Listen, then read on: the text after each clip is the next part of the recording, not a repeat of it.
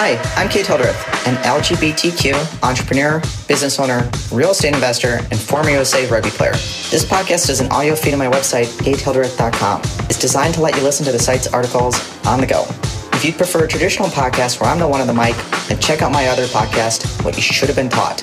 Either way, I'll teach you what you wish your parents and teachers had taught you, like how to increase your income, negotiate a raise, invest for cash flow, lose 10 pounds fast, and so much more.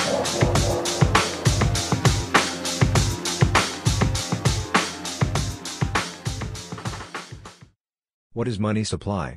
The answer in layman terms. Money supply is the total amount of money circulating in the economy at a particular time, often measured on a country-by-country basis. The reason that money supply is important is that it can drive inflation or deflation, affect the price of investments, influence exchange rates, and in some cases, impact economic and business cycles. For this reason, money supply is tracked by the government or central bank of each country to keep track of a nation's economic health and stability. Types of money supply. While there's lots of money floating out in the world, in reality, it can be separated into three simple categories. The three types of money supply are known as M1, M2, and M3 money. M1 money. M1 money is active money. It includes all physical currency, including paper money and coinage, checking accounts, traveler's checks, and similar accounts. This is money that is immediately available to make purchases payments. M2 money.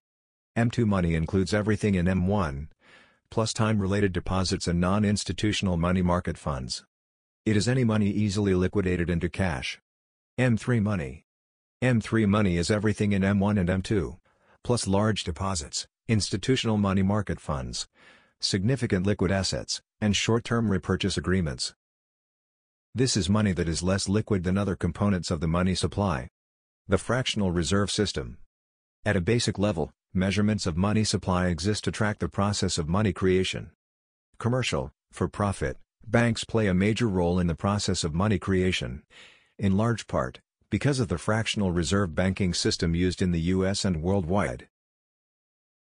Based on the fractional reserve system, when you put $100 in the bank is allowed to lend out $90 of it, keeping only $10 as mandated bank reserves.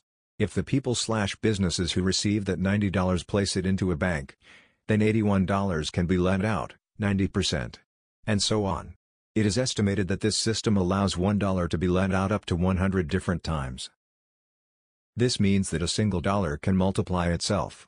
Pretty fascinating, right? And, hopefully a little concerning too? If you want to know financial speak, this is called the multiplier effect. It means money is created whenever a bank gives out a loan.